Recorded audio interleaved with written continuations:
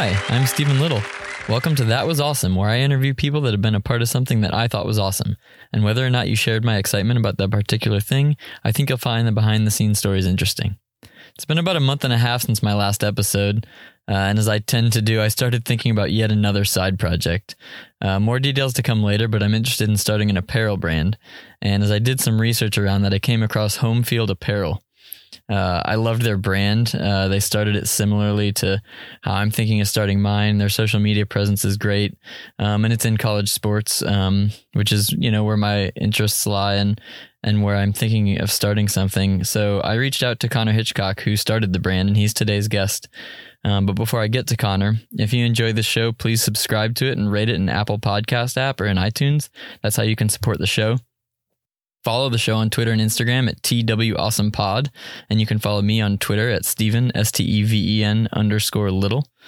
I'll put links to the things that Connor and I talk about in the show notes, which you can find in your podcast app or at thatwasawesomepodcast.com. Today's guest is Connor Hitchcock, founder and CEO of Home Field Apparel.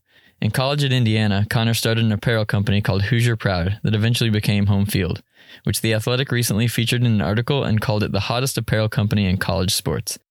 Home Field now produces premium licensed vintage apparel for over 100 colleges.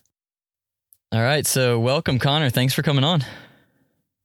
Yeah, I appreciate it, man. Thanks for having me. Absolutely. First of all, congrats on a top 10 Indiana team. That's right. Number 9 Indiana Hoosiers is a real thing we can say in the year of our Lord 2020 in football. Yeah, we'll see about basketball. Women's basketball, potentially. Baseball, sure. Soccer, yep. Swimming, yep. Men's basketball, probably not. Which is odd, right? Like, we're used to it now. Yeah, that's true. I guess it's been a little while, but that's awesome. Well, let's start at the beginning. Tell me about where you grew up and who's in your family. Yeah, I grew up all over the Midwest. I am the oldest of 5 kids. I was born in Chicago, lived in the Chicago area for a bit. Moved to the Detroit area, moved to the Indianapolis area, moved back to the Detroit area, moved back to the Indianapolis area, where we lived for, from when I was about 12 to 18, basically. I went to school in Bloomington, Indiana at IU, and moved right back to Broad Ripple, which is a neighborhood right smack dab in the middle of Indianapolis, a few miles north of downtown. Awesome. So in all that moving around, did you grow up an Indiana fan, or when did you become one? I did. My parents met at Indiana. Oh, okay. So I, from young as I can remember, was a big IU basketball fan.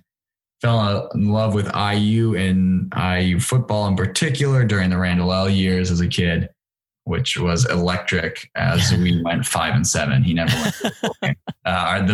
The second best player in Indiana football history did not go to a bowl game. So. Oh man, that's crazy. As a childhood Iowa State fan, I can relate to many 2-10 seasons and things like that. I went to Georgia Tech and it got up to like medium good, I guess. And I've seen some good years in there for sure, but on the whole, I'd say we're medium good. Yes. Yeah. I mean, look, Calvin Johnson was fun. Yes, what a great talent used with a triple option team, Well, and so everybody thinks that he predated the triple option. So he was Chan Gailey all 4 years. And then very shortly after he left, we started running the triple option, but then still turned out like Demaryius Thomas and some other NFL wide receivers out of the triple option, which is weird. But yeah, Calvin was in the school the same time I was, so that was exciting. Again, we were 7-5 every year but one, but we had Calvin, so that was cool. When did your love of vintage t-shirts and apparel start? Oh man, I would say honestly in high school. I did the classic going to Goodwill looking for things. I was first actually really into the Champion NBA jerseys, like the Champion brand ones from the 90s. Like all those like really just gaudy designs, like a teal Pistons jersey. Yep. I remember snagging a teal Jerry Stackhouse Pistons jersey. Nice. Even the other day I pulled one out. I wore it yesterday. I have a Navy midshipman crew neck that has like 12 different colors with the code on it. So yeah, I just really got into that aesthetic in high school. I've just loved collegiate sports my whole life. And so there's just college sports are unique because there's so many teams and there's so many unique personalities as in terms of the fan bases, right? Sure. Which is what I really latch onto. And that comes through apparel, right? I mean, there's just some wild stuff out there because there's so many different mascots and people try to do things to stand out from other schools. So yeah, for sure. Yeah. So while you were in college, I believe you started the company Hoosier Proud, right? Yes. Tell me about that company. Yeah. So, I go up to IU and I wasn't really thinking anything apparel wise, didn't really know what to study. IU is one of the best undergraduate business schools in the country. And so I just decided like, okay, I'm here at IU, might as well study business. I feel like it's versatile. So I ended up going into the business school there, studying marketing. And at the time, my now wife, Krista, then girlfriend, her cousin had been making, and still does, stickers, the outline of the Great Lakes. And if you ever drive in the Midwest, they are everywhere. Awesome. And I felt like, oh, that's kind of cool. Like I maybe want to do something like that for Indiana, like the state of Indiana, because there's really nothing out there. Not really a tourist destination as much as I love this place. So we meaning I, mocked up a few stickers, had them made somewhere, started literally walking door to door in Bloomington. A few stores picked them up, made a website for it. The Indiana State Museum reached out and said, hey, we like these stickers. We'd love to get some shirts made too. So we did some state of Indiana themed shirts. And yeah, that's where that really started. We didn't do anything with licensing or collegiate apparel until the 2015 Pinstripe Bowl, which if you don't know what it is, that game is, don't worry, because you have to kind of be tragically online to know. But Indiana played Duke in the Pinstripe Bowl, went into double overtime. We don't go to a bowl very often to begin with. We line up for a kick in double overtime to tie it, and kick goes through the uprights, or so we thought.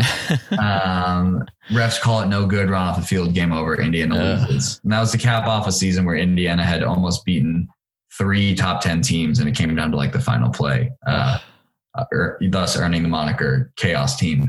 So anything with Indiana football is tongue in cheek.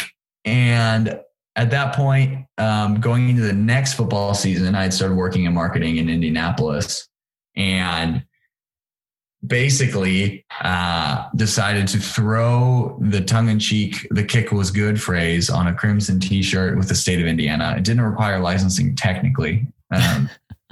Ran that through the ladder with IU, and we sold a bunch of them, and kind of opened my eyes to what could happen if we were to get licensed, if we were to focus on the collegiate side.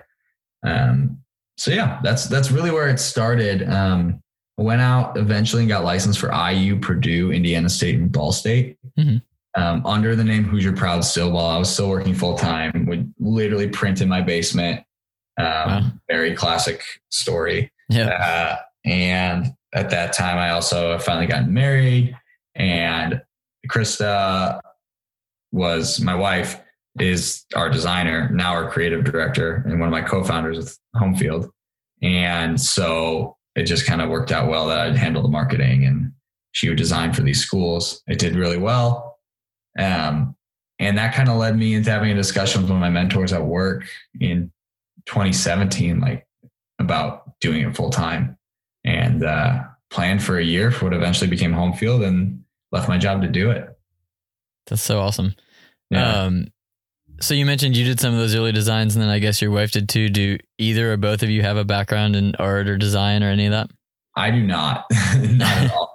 Krista does, though. Krista studied called interactive media at Miami of Ohio, but she had a focus in graphic design and photography as well.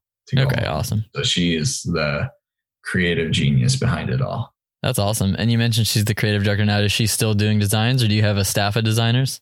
She is carrying the brunt of designs. We have a few freelancers we work with as well. We are looking to hire it looks like a designer. Haven't announced that publicly, so if we get a rush of emails, we'll see. We are looking to hire a graphic designer in the beginning of 2021.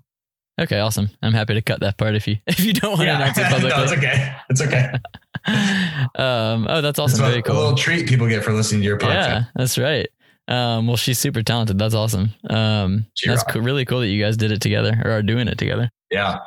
That's awesome. So I guess you started initially with that Indiana shirt and then added some local schools. Did you always plan, or not always, maybe when you had that conversation with your mentor, to go nationally, or were you kind of thinking regionally or just see where it goes? How did that come to be? After planning to leave my job, it was kind of like, go big or go home type of deal. So the goal was to add, go national. The initial pitch that we did was, we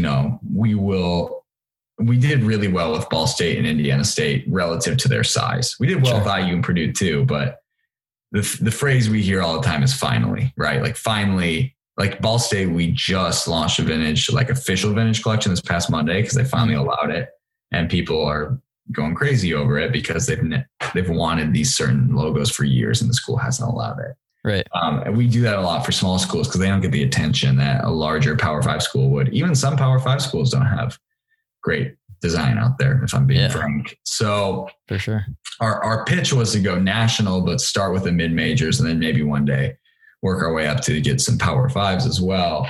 That's been hitting warp speed recently with the past summer and fall. I mean, we added Auburn, Michigan, and Alabama in the last month or so here. And realistically, we weren't planning. Like I remember putting together a planning document like, okay, so maybe in 2022 or 2023, we'll get Alabama or Michigan, based off of just, how licensing goes. So yeah, it's been hitting more speed recently, which is that's awesome. Well, congrats. And, you mentioned the process. For those not familiar, can you give just as brief as you can, a description of the process to license schools?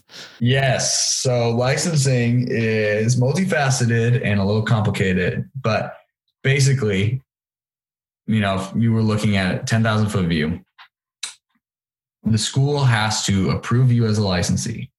And then once you're in, they have to approve every single design you make that uses their insignia or references them. And 12 to 20% of that sale, depending on the contract and what type of logo, goes to the school. So to get into the minutia of it, a lot of them work with agencies. There's one big one based in Atlanta, CLC, that most schools work with, that they facilitate artwork, distribution, they facilitate application processes. They're the big middleman in terms of everything. And they handle a lot of that because especially a lot of smaller schools, they can't dedicate a full-time staff person to only do that. So you'll have like an associate AD of marketing who 10% of their job is to approve licensees, and CLC will handle everything else. So that's how that goes. So everything we do has to get approved by the school, and then they get our cut of it, basically. Okay. Interesting. Early on, did most schools accept you guys or deny you?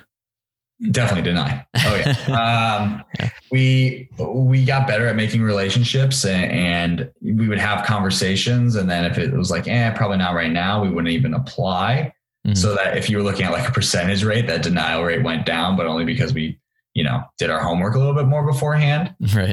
But it's just a very, very concentrated industry, right? I think you and I were talking a bit before we came on. It's just, there's a lot of people trying to do this right now, and have been for a long time. So we had to find ways to communicate why we're different and why our product is different, why we as a company are different, and ultimately just be able to communicate that to the schools in a way that they can understand. So it became easier, you mentioned the Athletic article earlier. I told Steven, the author of the article, that it's become a snowball effect now too, though. You get licensed for one school, you reach out to their rival and be like, look, there's a lot of people in your state that probably want our apparel because we just launched a rival, right? So it gets easier, you just got to get a foot in the door somewhere. And for us, that was Indiana, being based in Indiana. 30 years ago, we were the Duke of college basketball. So there's still like an older, but very large national fan base, even if they're not from here, or right. to school here. Right. So, we were able, fortunately with my connections being an Indiana guy, that was our foot in the door. That allowed us conversations with other Big Ten schools. So. Yeah, that's awesome. And you referenced the Athletic article. I'll link to it in the show notes. But just recently they wrote a feature on Home Field and called it the hottest apparel company in college sports. So congrats on the press. Thank you. What has the last year been like for you guys? Absurd. Obviously 2020 has been absurd for everyone. Sure. But we launched a marketing campaign in July called Big New Saturday.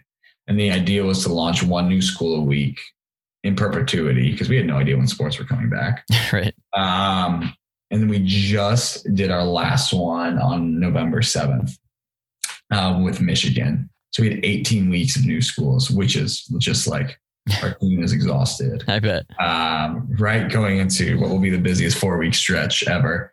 But there's been significant growth. I mean, we started Big New Saturday with a team of 5. And now we're somewhere in the 15 to 20 range. Wow. I don't even know right now because we've had to hire someone recently awesome. In terms of production and fulfillment.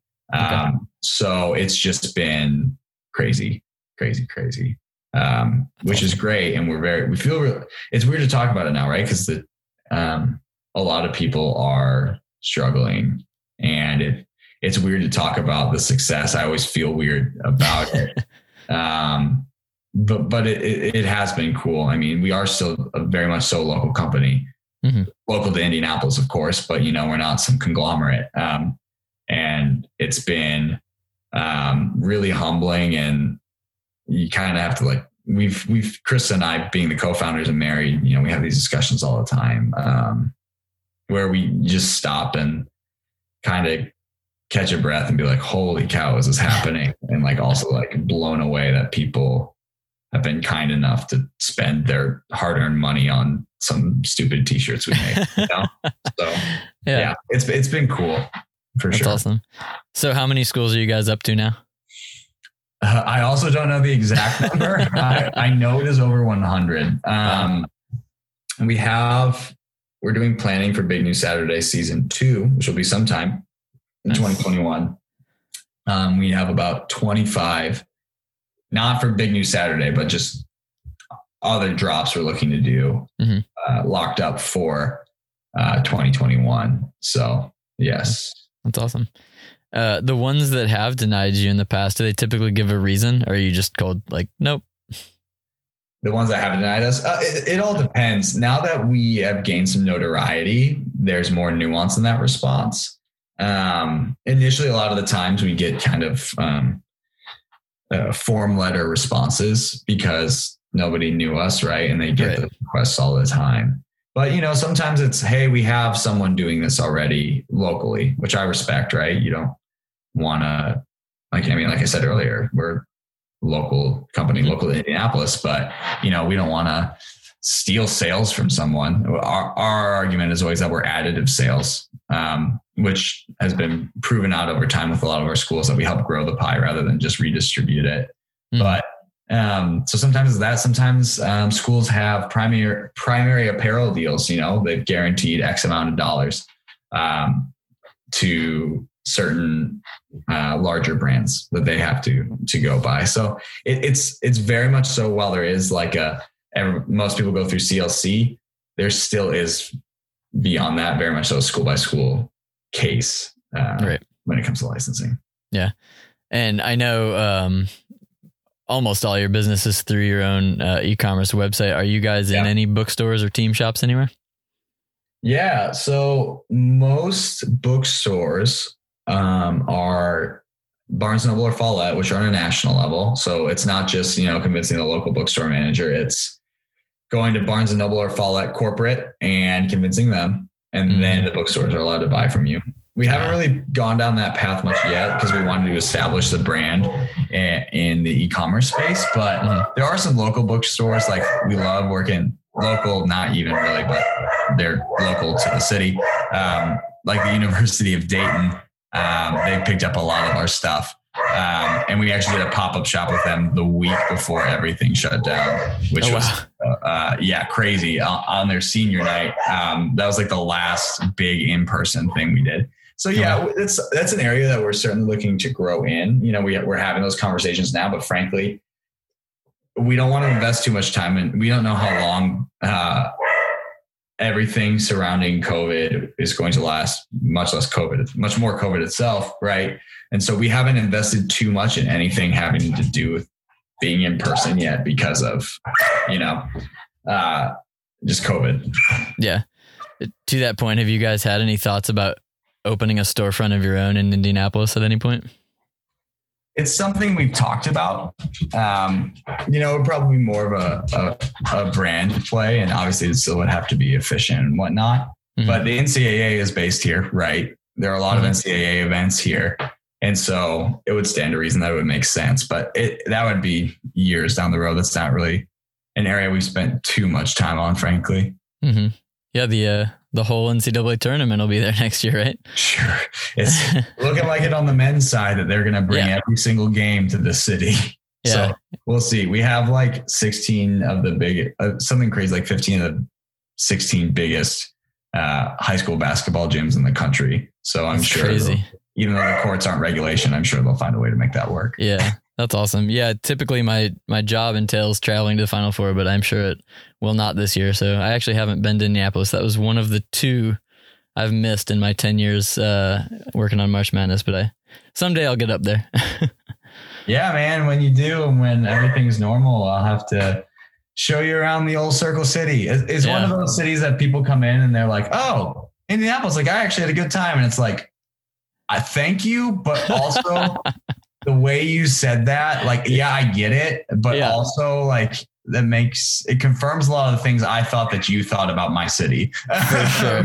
No, it's funny. Like, we go to the Final Four every year, and when it's in a select few cities like New Orleans or somewhere, people get all excited. And then when it's in others like Indianapolis, people are like, oh, it's in Indianapolis this year. But everyone that I know that went basically said the exact same thing you just did. No, it was actually, we had a really good time. It was fun. See? Yeah, it is fun. It is, but I get it. I understand. I get it. That's funny. So a big part of your success, at least it seems to me, is your Twitter account. Yes. And I guess, talk me through like the decision, and when was it? Like, did you start the exact way it is now, like very personable, part of the college football community, an Indiana homer, a sentient brand, as you call it, which how do you pronounce that word, by the way? Sentient. See, so I Googled it before I talked to you, so I didn't sound like an idiot, and basically found that both were right. Yep. And from what I could tell, it's more British to say it's sentient because they're all proper and stuff. So I had to pick which way to say, and I guessed wrong for you. Well, my last name's Hitchcock, so maybe that's why I went the British way. Yeah, there you go. Well, I thought it was sentient, and then I Googled it and was like, oh, I've been saying it wrong. So they're both right. So it's one of those words that, you see it only in writing, and then you have to pronounce it and you go, uh-oh. Like, like my friend is the Wheel of Fortune guy who said Achilles. If you remember him, that's my friend Julian. That's amazing. I was in a class with him where we read Achilles, but I don't think he ever said it out loud. And then the moment came. That's amazing. Yes. But to that point, the Twitter personality, it was something we always wanted to try. There's a playbook for how you do social media, or playbooks for how you do direct to consumer brands, right? Because that's been the hot thing the last 5 years, especially in like the world I'm not in, nor am I interested in, but it's related to the venture capital world, right? Right. And, a lot of it's good. The playbooks, like dotting your I's, crossing your T's, making sure you're doing things the right way, quote unquote. But social media is very impersonal. And for the first year of the brand, we kind of followed that playbook. We wouldn't get too risky. And I think part of it too was like, if I reveal that we're cheering for this one team, will it piss off another school? Right. And now we have data to show the opposite, that like us being an Indiana homer gets people more invested. But, it was basically ultimately, we were at this decision point last summer. I was talking about earlier. We're like a year in, we're not taking paychecks, and like, let's shoot our shot. Let's just be us, and so that meant like, I'm going to treat the Twitter account like it's my personal Twitter account. I never tweeted before from my personal Twitter account, really. It's locked up and it's just a bunch of dumb basketball retweets. So, but I've been observing it for years, and I thought, somebody could break in this way, and it just kind of took some bold action to go do it. So we started we also got really lucky in that we were part of, if you're on the college football internet, there was a movement last year that still lives on today called 9Windiana. Just the belief that Indiana football was going to win 9 games. And myself and 2 of my friends who wrote then for Crimson Quarry, which is an IU blog, had beers one night and like just made it a thing on Indiana Twitter. And as Indiana started winning, it started to pick up steam nationally.